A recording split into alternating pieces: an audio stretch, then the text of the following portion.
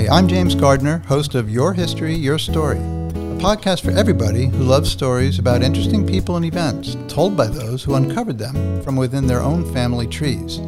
This, we hope, will inspire you to discover and celebrate your history and your story. Welcome to today's episode, The Silent Servant. Today, I'll be speaking with Mary Beth Lentine about her father, Jim Tucker. Jim was an accomplished physical therapist, a master carpenter, and a devoted father and friend. A debilitating stroke at the age of 60 took away his ability to speak, yet he grew in his ability to inspire and serve others. I'd now like to welcome Mary Beth to our show to share her father's story. Welcome, Mary Beth. Thanks for having me, James. Well, we're really glad to have you here, and I'd like to start off by asking you, where was your father born? Where was he from? Where did he grow up? He was born on September 11th, 1937 in Wellsville, New York. It's a very small farming community. He has an older brother, a younger sister, and my grandmother was a school teacher. My grandfather worked for the Curtiss-Wright conglomerate at the time as a welder and inventor. Great. So what about his childhood? Are there any stories that you've heard about him growing up in that area? Well, I know that he was very, very big into scouting and became an Eagle Scout at age 13. And the highlight of his young life was that he attended the Jamboree, was put on a train by himself with other kids, but without my grandparents. And off he went, and he absolutely loved it. So he was someone who would have been pretty good in the outdoors. Oh, absolutely. Very self-sufficient. He didn't need any help. Correct. Right. What about schooling? Where did he go to school, and what were some of the things that he liked to do in school? He went to Ithaca College, which he loved to show off, brought us up there for weekend trips sometimes, where he was on the soccer team. He actually went to college on a soccer scholarship. He went for physical therapy. And did that remain a passion of his, physical therapy? Physical therapy was my father's life. What was it that he liked the most about physical therapy? What was it that really attracted him to that? My father was a helper. He wanted to help people all the time. That was just in his nature. So if he could help you walk, if he could help you with groceries at the grocery store, if he could help you build something, whatever it was, as long as he was helping, and physical therapy fit right into that desire. Now, when he was doing physical therapy, was he sort of cutting edge? Did he contribute a lot to that profession? Some of my earliest memories are of him working at Kessler Institute in West Orange, where he eventually became the first director of physical therapy. He started working there in 1961, I believe. And when my sister and I were young, he would take us there on weekends because he worked 7 days a week. And we would play with other children who were patients, or in the occupational therapy department where we thought it was actually a playroom. And my dad would be in this little makeshift craft room, for lack of a better word, with another physical therapist named Bob Badato. And Bob and my dad would try to craft orthotics and prosthetics before that was a thing.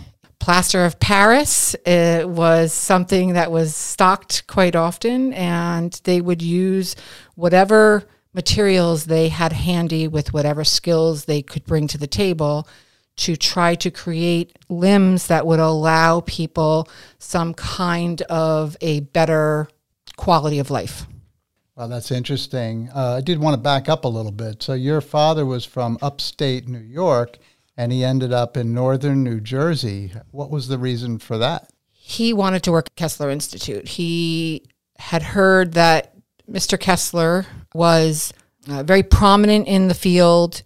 The Kessler Institute at the time was housing people from all over the world. It was world-renowned. That is what he wanted. He wanted to see what was wrong, how he could help you to get to whatever goal you wanted. If walking was what you wanted, then he would help you walk. If running was what you wanted, he would do everything he could to help you to run again. The patient was number one to him. Correct. Yeah. What was it like growing up with Jim as your dad? What was it like regarding him with his hobbies, his interests? And tell us a little bit about your family, your mom, and your sisters. Sure. My dad met my mom in Kessler Institute. She was Dr. Kessler's secretary. They got married, had myself and 2 younger sisters. My dad was a workaholic. He really did work 7 days a week. We didn't see him a whole lot. When we did, it was usually quality time. He was a tinkerer. He was always building, rebuilding, tearing down, building better. Things in the house, the bathroom that got remodeled 4 times in 1 year because he didn't like the way something sat on the wall. After it snowed 1 year, he built a snow mound in the backyard for us to sled down. He built us a fort in the backyard. We had all of the playground equipment in our yard, so everybody played in our yard when we were little. He loved to play the guitar. After my grandmother died, another early memory is him sitting on the bottom of my bed just playing hymn music to me with his guitar, trying to calm me down and just to make me feel comforted. He was very active in church. We lived near our church, and he was there helping all the time, especially as he got older. Did your dad have a good voice? He had a voice. I think it was more the intent than the result. As your dad got older, is it true that he started to have a few health problems? He did. He left Kessler Institute and went into private practice. During that time, he had several occasions to visit the emergency room with what was then diagnosed as stomach issues, ulcer issues, pulled muscle in his back. It was the same thing over and over and over again until he had his big heart attack. And it turns out that all those little occurrences were actually small heart attacks that he had been having that were not diagnosed right. And how old approximately was he when he had his first heart attack? He was just over 50 years old. Didn't he have some other health issues as well? He had a familial tremor, which both his brother and sister had, which affected his ability to write smoothly. Not to write, but just to have smooth lines. They were always a little jagged. And when he got tired, it got a little bit worse. And the older he got, it got a little bit worse. Now, as he was continuing in his practice, did that affect his ability to practice physical therapy at all? Do you mean after the heart attack? Well, when he started getting the familial tremors and the heart attack. The familial tremors didn't really stop him from doing anything, really. He kept right on working. Even after his heart attack, he listened to what the doctor said and absorbed maybe 20% of it, did maybe half of the 20%, and then went right back to work. So when your dad got older and he was close to 60 years old, he had a major health issue. Can you tell us about that? He did. My dad had a massive stroke, and that resulted in him being admitted to Kessler Institute in West Orange, which we wanted because they were the best of the best for people with strokes. We wanted him surrounded by people that he was going to be comfortable with to get the best care in every aspect of the stroke and its residual effects. Can you tell us a little bit about the journey from the point that he had that stroke until he sort of reconciled to the fact that his life had changed? Can you tell us about that journey? Sure. When he was in the hospital, when he was in the rehab facility in Kessler Institute, he was very shaken. His ability to speak was taken away from him. And when I say ability to speak, for many people who have had a stroke, what they think they're saying and what they say are two very different things. he actually recognized that what he was saying was not what he was trying to say. And he got frustrated before we even had an opportunity to try to understand what he was saying. One of the very first words that he did say was patient. And we used to joke about it because of all the words that you could say, not your wife, not your children, but the word patient, which just goes to show you that his patience and physical therapy and that whole world really were that ingrained in him that despite having that ability taken away, it was something that came through. And we embraced it.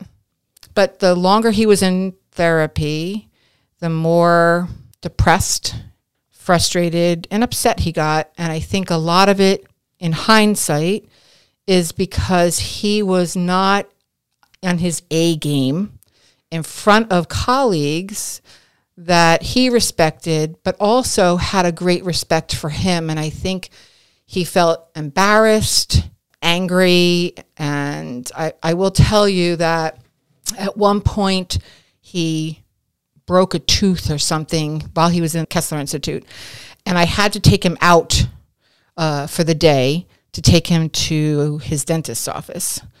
We had to go on a major highway to get there, and on our way back, we were near a junction where you could go either this way or that way and end up in the same place.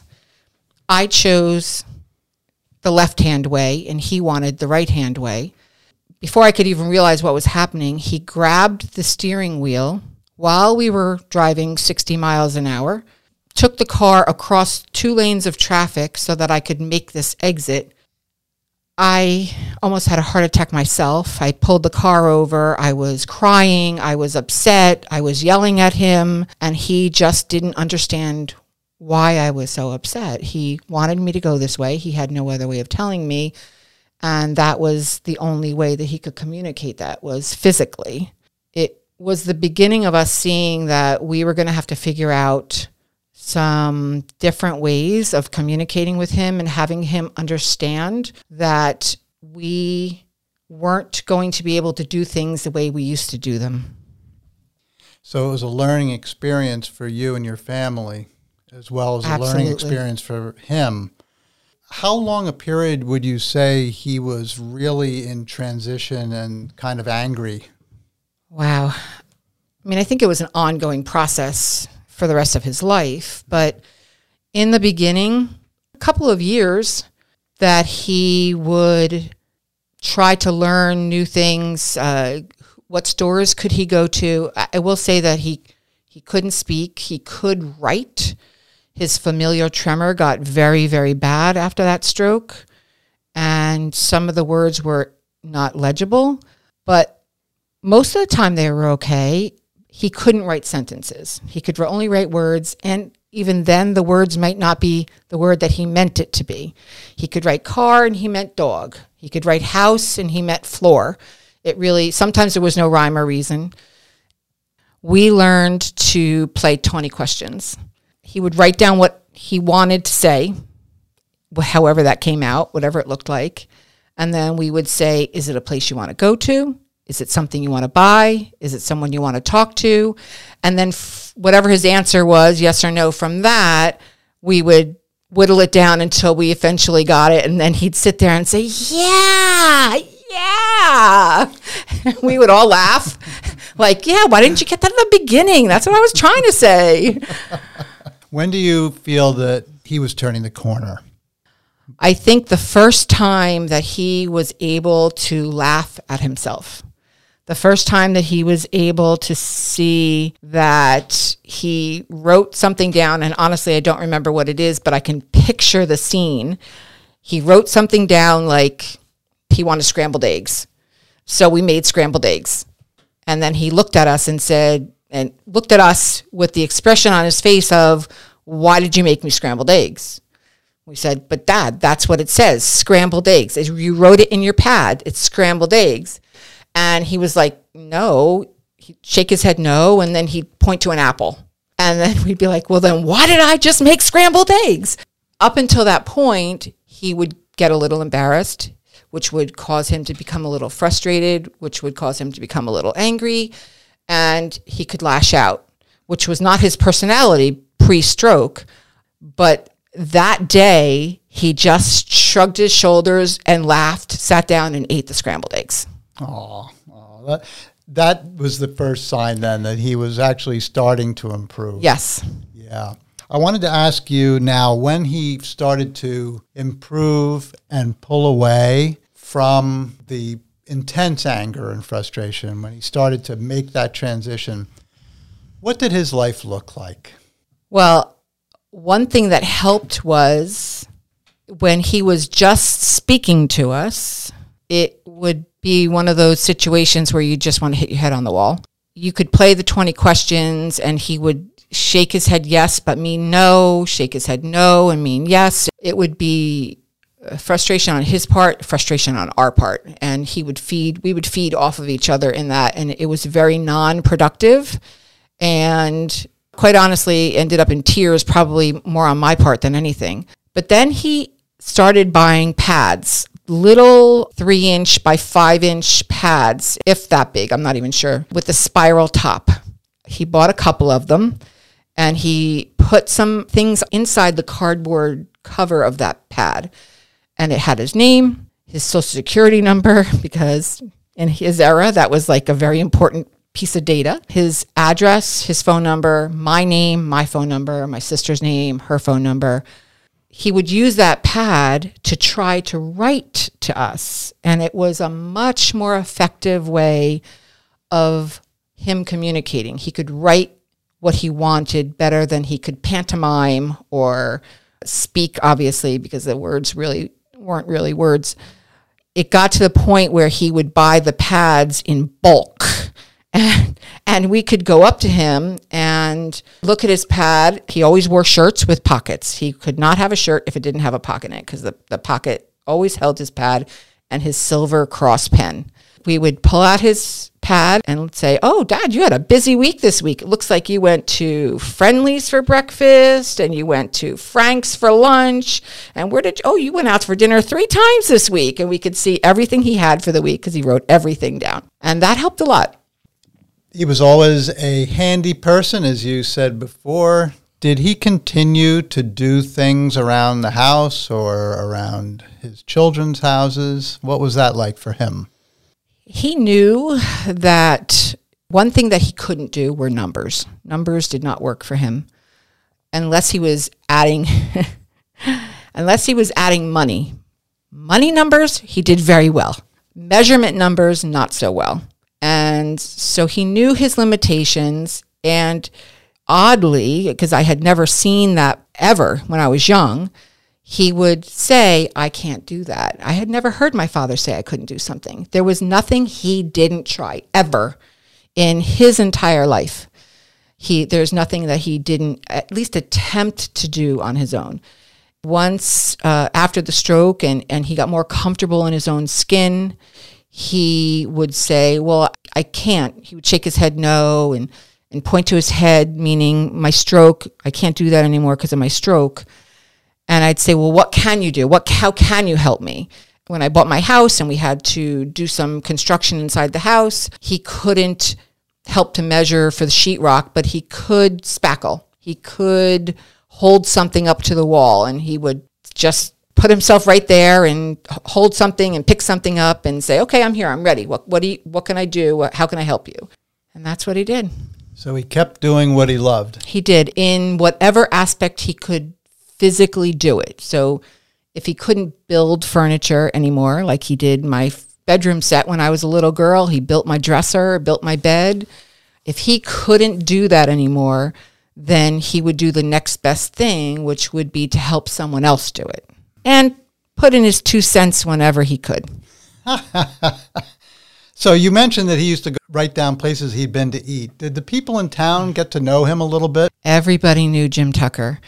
There was a hardware store that's unfortunately not there anymore. He would go into the hardware store. They actually put things on account for him. And they had our number. And then at the end of the month, they would call us up and say, okay, your dad was here. This is what he bought. You know, this is how much it comes to. And then we would settle the bill with them. Or they were having trouble understanding something that he was looking for. They would call us up and say, your dad is here. We're not understanding what he wants. Do you think you could help us out? He went out to eat all the time. That was his favorite thing to do, was to go out to eat. He especially enjoyed breakfast. That was just his thing. He went to a little place in West Caldwell called the Train Diner. And when my mother-in-law passed away, we were in her apartment. I knew my dad would want to be there, and he didn't have a phone, obviously, because he couldn't speak. So we said, well, let's see, what time is it? Oh, look, it's 12 o'clock. He's probably at the Train restaurant. So we called the Train restaurant and said, I know this is a weird request, but I'm looking for my dad. I think he might be there eating. His name is James Tucker, and he doesn't speak. And they said, Jimmy, sure, Jimmy, somebody's on the phone for you. It just, in a very sad situation, it made us all laugh so much. There was a day when my friend Kelly and I... By the way, Kelly is my wife. And my best friend, took my dad to a radiation appointment. On the way home, he decided that he wanted to go to Frank's Trattoria in West Caldwell for lunch. So Kelly and I said, okay, you know, we got the wheelchair, we were all ready to go. We pull up in front, we get him out of the car, we get him in the wheelchair, we get him inside the restaurant, we have our lunch, the bill comes. So Kelly and I are vying for trying to get the bill so we can pay the bill. Before we even raise our hand, my father snatches that bill off the table and holds it to him with this hysterical little ha, ha, ha expression on his face. We said, Dad, what are you doing? You don't have any money. You don't even have a wallet. Just let me have the bill so I can pay the bill. It turns out before he left the house, he had snuck some cash into the pocket of his sweatpants so that he could take Kelly and I out for lunch. And he paid that bill. He refused to let us pay it. Now, that is a wonderful story. Now, as far as his grandchildren are concerned, how did he interact with them? He loved them immensely. My sister's middle son and youngest son played soccer. My father played soccer. That was something that he really enjoyed. They were in high school, and he wouldn't miss a game. Did not miss a game, didn't miss a track meet. No matter what was going on, what the weather was, how he was feeling, what was going on in his life, he never missed a game. Oh, that's terrific. Now, I also wanted to ask you about his faith. You had said that he was active in church. After his stroke, was he still active in church?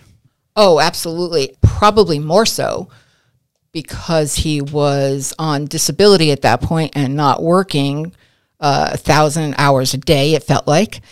He and a couple of the other men at the church, I think they dubbed them the Tuesday morning crew. They would get together, obviously on Tuesdays. They would have breakfast together where they would regale each other with, I'm sure, insanely hysterical stories, which my father would just not contribute to, would just laugh at. And then they would go over to the church and do whatever the church needed. If they needed new floors, they would put the new floors in. If they needed the lawn cut, they'd cut the lawn. If something was broken, they'd repair it, and usually at their own expense. Especially my father, I can only speak for my father, not the other men, but I know that he would go out and buy something and then bring it to the church and donate it. Well, I have to interject here a little bit because I was blessed to have been good friends with Jim Tucker. My wife and I and my family all knew him very well. And there's a few things, although we knew Jim well before his last stroke, there were certain things after the stroke that really stick with me. When you mentioned he was active in the church, he not only was on the work crew, and he used to do some amazing things considering he had the shaking hands and he had the inability to speak. He also sang in our choir. And I know that sounds impossible, but for Jim Tucker, nothing was impossible. No, it was not. So what happened was he would come to every choir practice and he would hum and he would keep a perfect tune along with the choir. And on some occasions, we're pretty sure we actually heard him singing words, because every once in a while a word would come out that wasn't his usual patient. Correct. And on one occasion, my wife Kelly had organized a Christmas program. And at the very end of this Christmas program, Kelly said, "Merry Christmas to all," and Jim Tucker said, "All a good night."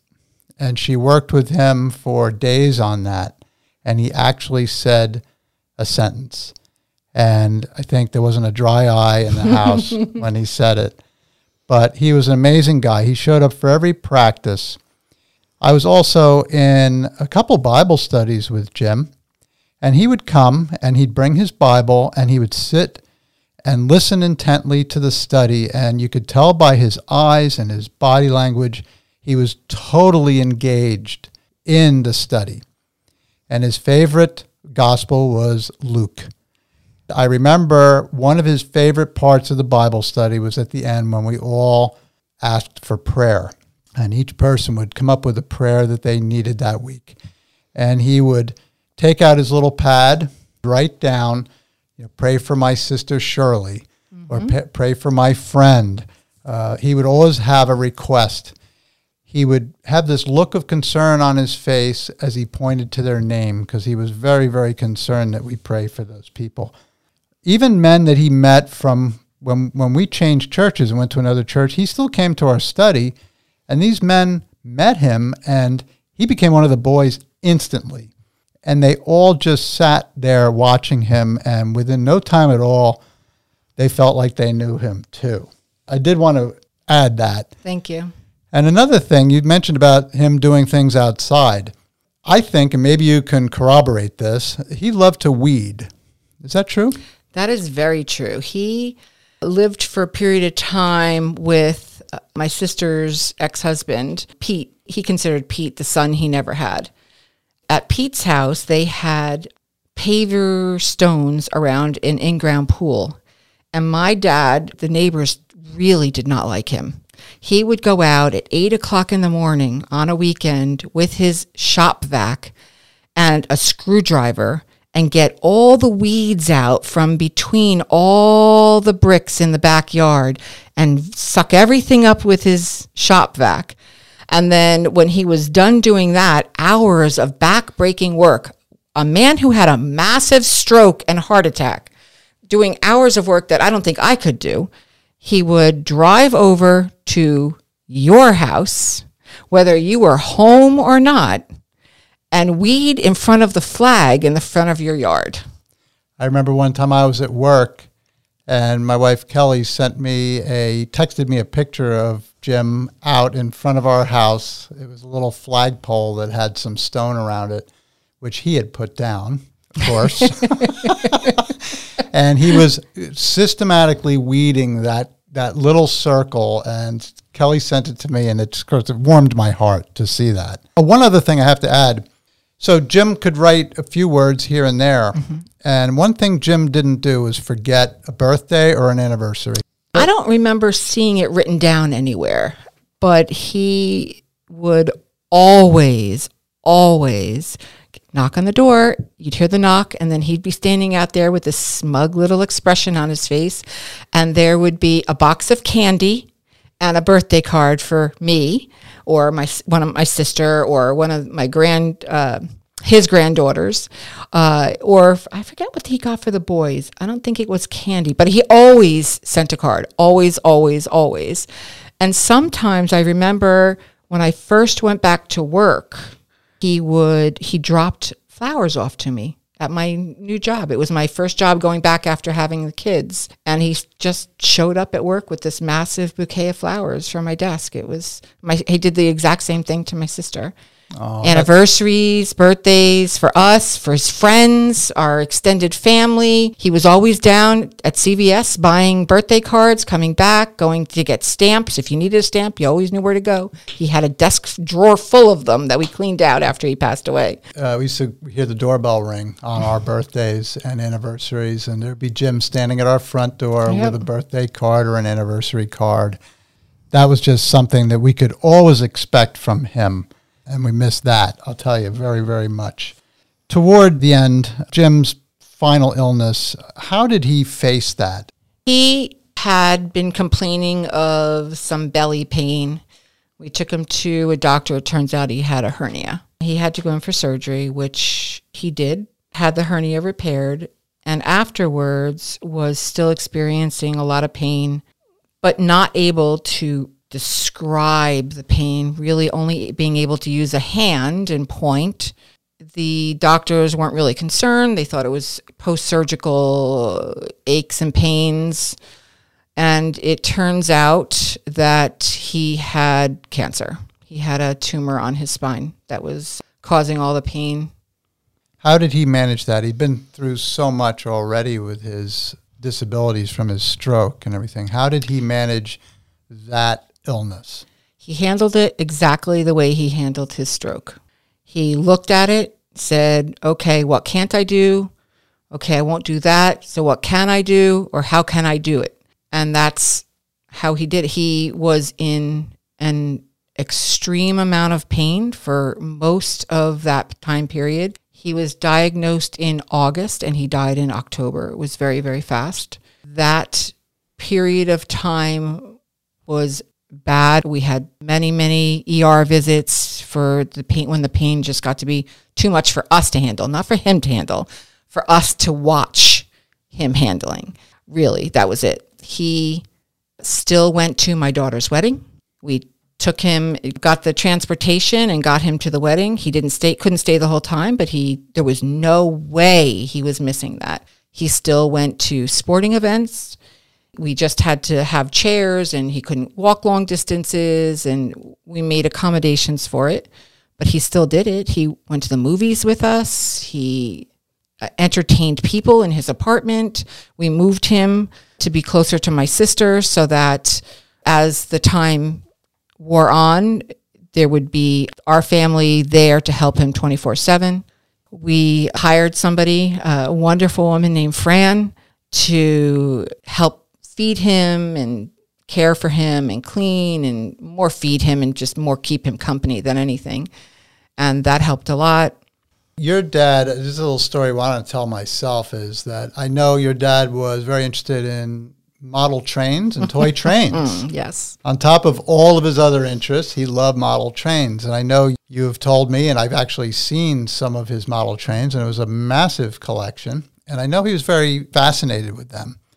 And it was probably within a month before he passed. Maybe it was even just a few weeks away.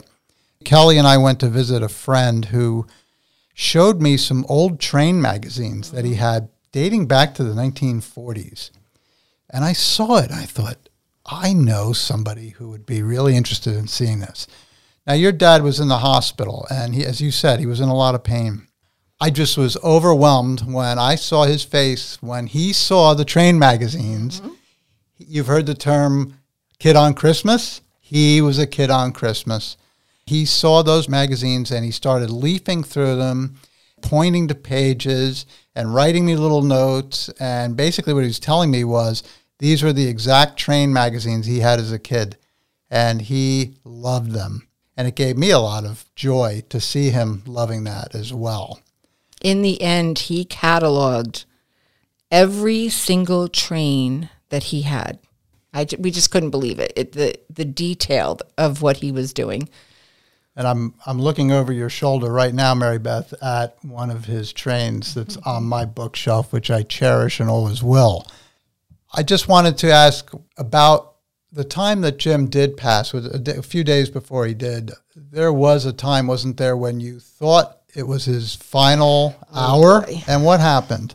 So to back up a little bit, my dad may have had a heart attack and a massive stroke that changed his life drastically, and probably other people would have stopped their life. But he never looked at anything as stopping. He just didn't. It wasn't part of his vocabulary. As he grew more comfortable with his limitations that he did have, he developed this odd sense of humor. And one of his favorite things to do was to watch my husband and I argue. He never sided for me, ever. It was just not fair. And sometimes he would egg my husband on. And then he would sit there and do this silent chuckle where his shoulders would shake up and down while he was laughing to himself. And he would just be having such a grand old time with it. Yeah, so that was one of the things that he did. How about when he was really, we all thought that he was going to pass away? So I think it was a Friday night. His breathing had gotten very shallow and was starting to space very far apart. And we really thought that he probably only had a few hours left. So we called everybody that we thought would want to be there. And there was about 22 or 23 people in the bedroom. It was about 7 or 8 o'clock at night. We took turns reading from the book of Luke because I thought I was going to get through this without crying. We wanted that to be the last thing that he heard, other than us saying that we loved him. We spent 5 hours in that bedroom reading, talking about memories, saying we loved him, crying, watching him breathe and then not breathe, and then waiting for him to breathe again. And then the times would get bigger and bigger. And then he opened his eyes and pointed to a cookie on a nightstand and motioned that he wanted the cookie in his mouth. And we all looked at each other and said, "Are you kidding me? We just stood here for 5 hours getting ready to put you in the ground. And you want a cookie?" And everyone just started laughing and saying, "Okay, night, Pop, we'll see you tomorrow. Goodbye." And everyone dispersed. And as I recall, when he opened his eyes and before he beckoned to have the cookie, didn't he say, "Wow"? He looked around and saw everyone staring at him. And just all he said, "Wow." Oh, that's great. That is my great. Goodness gracious. That was like his last big joke. And then we know that not long after that, he did pass away. And can you tell us a little bit about that last moment you had with him? Because I think it's really special. Well, I got to spend the night with him. I stayed with him all night, held his hand all night, took a picture of his hand in mine, so I have it forever. That hand guided me through my whole life. That hand practically built the house that I grew up in. That hand created limbs for people who had no limbs. That hand helped give a quality of life to someone who had a devastating injury and needed rehabilitation. That hand taught. He would teach in different conferences of physical therapy. He would be invited to be a speaker. That hand prayed. That hand cooked. That hand drove. That hand played golf. That hand held a remote control model airplane or model boat, another one of his hobbies. That hand was his life. I knew at one point he opened his eyes and looked at the corner of the room. And my father, who hadn't spoken a word in 20 years, or 15 years rather, looked at the corner of the room and his face lit up. And he stared at that room and he said, "I made it. I made it." And we knew that he saw Jesus and he saw heaven and he was going to the place that he had been preparing for his whole life. That brought us such solace and just a good peace of mind. Oh, Mary Beth, that is a beautiful story about a beautiful man. And I just want to ask you, how did your dad impact you? How did he impact your life? He was a person who believed that Every single person in this world had value, no matter who you were. Growing up, I didn't realize that that wasn't something that everybody held. He never hesitated to give something of himself. Money, food, time, treasures, abilities. He was a helper, a giver. It's who he was. And the stroke took some of that ability away from him that he learned to channel in other ways. He learned how to still be that servant, how he could be a helper to other people with the disability that he had, but the abilities that he had were more. He really looked at his ability before he saw his disability. And it took him a few years to get to that point, but when he did, there was no stopping him.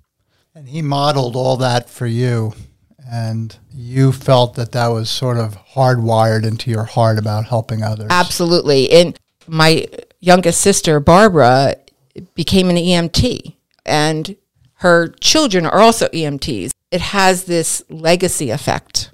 Speaking of legacy, what do you think your dad, as a very humble person, I know he was extremely humble, Yes. What would he want his legacy to be? For people to trust in God, that was very important to him. His faith was very, very important to him. For people to trust other people with respect, that was something that he always showed. He wanted us to do the same. And for everyone for us, to be helpers, to figure out where to look for the need and to fill that need, and to educate ourselves. My dad loved his degree in physical therapy. Learning was very, very important. Wow, Mary Beth, what a great legacy your dad has left. Faith, respect for others, and the love of being a lifelong learner. Your dad had a true servant's heart and inspired a lot of people. He was not only a friend to me, but since I lost my dad many years ago, he stepped in and became a second father to me. For that, I'll be forever grateful. I want to thank you, Mary Beth, for sharing your dad's story with us today. And for all of our listeners, until next time, keep discovering and telling stories that inspire you and others. Have a great day. Thank you for joining us for this episode of Your History, Your Story. Please subscribe, share, and check out our website at yourhistoryyourstory.com for episode notes and bonus content. We'd love to hear from you if you have any questions, comments, or a story to tell. Be well, and God bless.